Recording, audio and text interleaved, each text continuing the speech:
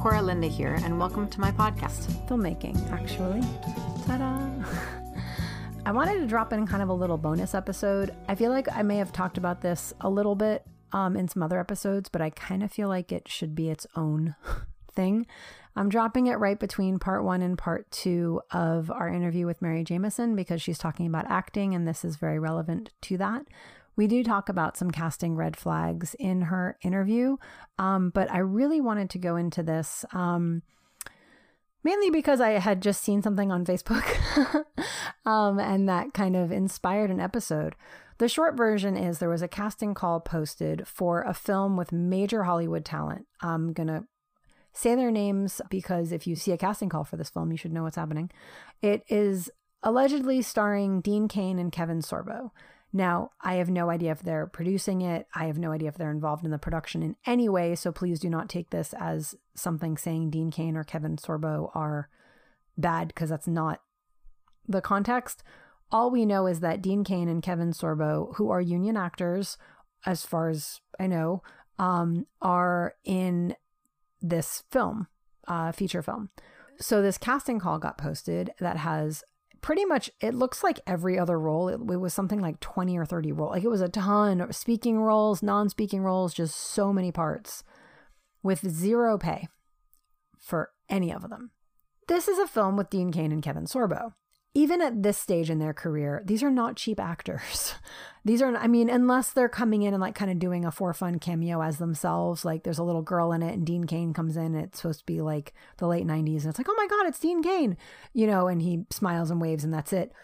Maybe he's doing that for free. Maybe he's doing it for like $1,000 or whatever. That's different. If it's starring them, they are actively on set. We're talking SAG film. We're talking hours and hours and hours. This is not somebody, oh, I didn't have the money. So if production can afford that, if production can afford these name actors, and I will say, I know I try to be very positive and uplifting in these. I have very little patience for productions that take advantage, especially of actors, because so many people want to be actors and they will do whatever it takes to get there. And they will, you know, they'll try and they'll show up and they'll oh, it's free. Okay, that's fine. Well, it's got Dean Cain. I should do it. And it makes me mad because it's taking advantage of people, and they're in these producers are in a powerful position and they're using their power in a bad way. And that makes me very frustrated. So I apologize in advance if I have any sort of David Rose sub energy coming through as I speak. So this is going to be a short episode. I'm going to get to the point. If production can afford them, they should have the budget to pay the other cast. Having a low budget where everybody is coming in at low or no rate on deferred pay, you know, that's one thing. Having major Hollywood talent and not paying anyone else, that's inexcusable. If they don't have the budget to pay you, that means either, or pay the actors, that means either A, production didn't raise enough money to make the movie in the first place, which means that there's a big risk that they didn't raise enough money to hire anybody, meaning proper crew, safety teams. And I'm not just talking about COVID safety. I'm talking about like this poster has a girl on a bicycle. Is there going to be a stunt coordinator there? Is there going to be a set medic there? Any other stunt team that should be a part of this? Proper scheduling. Who did their schedule? Did they hire an experienced first assistant director, first AD who could make a good schedule? Or did they just have their next door neighbor's babysitter's friend do it, who's in film school for free for the opportunity? Even things like proper meals or production insurance. I mean, I've seen seasoned line producers try to tell me that production insurance is a contingency item. Production insurance goes on your budget or you should not be making a movie. Or production actually raised enough money, but it's being hoarded by someone. So one person's making a ton of money and other people are being asked to work for free. So if you have producers who are getting paid, the talent should be getting paid, because the producers are going to make a profit and the talent is never going to see it. So, and to be clear, deferred pay is a thing. It is an option. I've paid people deferred pay before, both in a contract and where they then actually got paid. Like it does happen. It is not a unicorn.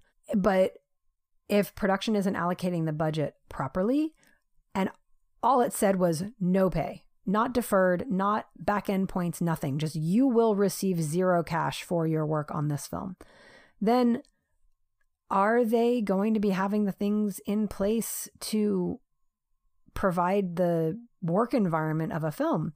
Most likely there's no money allocated for that either. Either way, this film is for profit.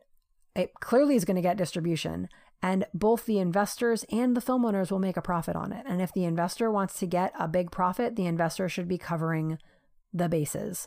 If they aren't willing to cover the bases, they need to give up some of their back end and have that cover the deferment of the money they weren't willing to put in up front, because other people are putting in their time and effort. And believe it or not, that has value. So, again, as this casting call says, no pay, not even deferred pay, that means that someone stands to make a profit while all these people use their resources, their time, their talent, provide their skills as actors for free. Even if they're learning and the experience is valid, if someone's going to profit off the person learning, the person making a profit should at least be in fair exchange with those who are doing the work to make the profit. I mean, like, full transparency. We have an intern. They are in college. They are getting school credit. Like, they are getting something of value on top of their actual work. Once they are out of school, we have a position ready for them and we are looking to hire them and they will be paid. Like, those are different circumstances than I'm going to make a multi-million-dollar movie and you're going to come work for me for free and I'm not going to pay you.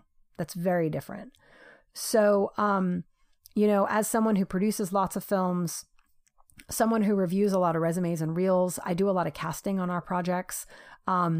If I'm directing and going through the final tapes, having a bit part in a big film, it's unfortunately not going to give you massive exposure.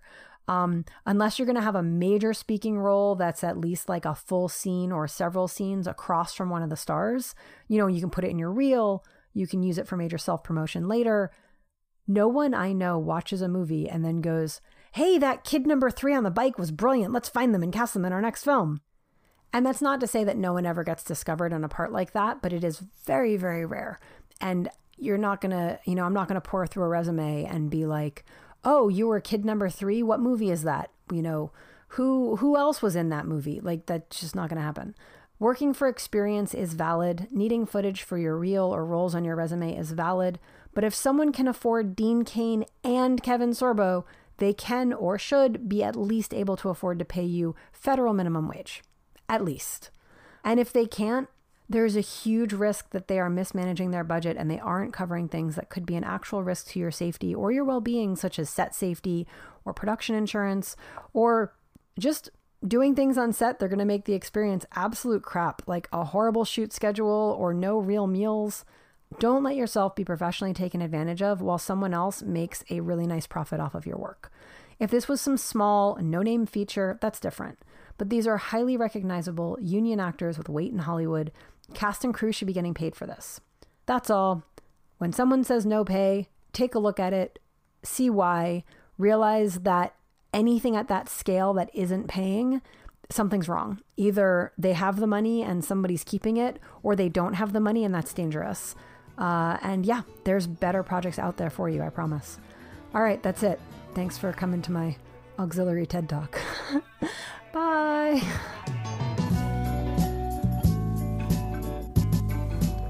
You've been listening to Filmmaking Actually with Cora Linda, Space Dream Productions podcast. Subscribe to us on any or all the podcast platforms, but we especially recommend our sponsor, Anchor. If you like what you hear, leave us 5-star ratings and positive reviews on iTunes and Stitcher. It helps more listeners like you discover the show. But the best thing you can do if you really like the show is tell a friend. Want to leave a comment or ask a question? Email at filmmakingactually@gmail.com. This is Spacey speaking. That's not really my name. My name is Spacey and I'm speaking. And we'll see you next time.